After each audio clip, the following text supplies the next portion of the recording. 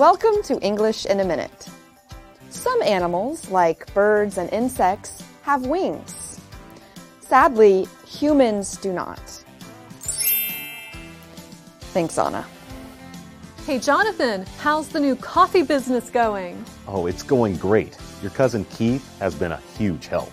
I'm so glad he's taken you under his wing.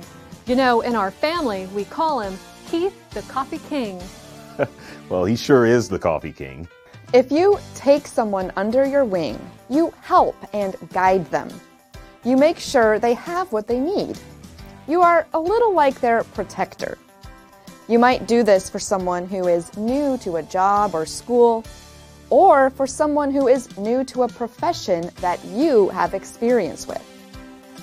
And that's English in a Minute.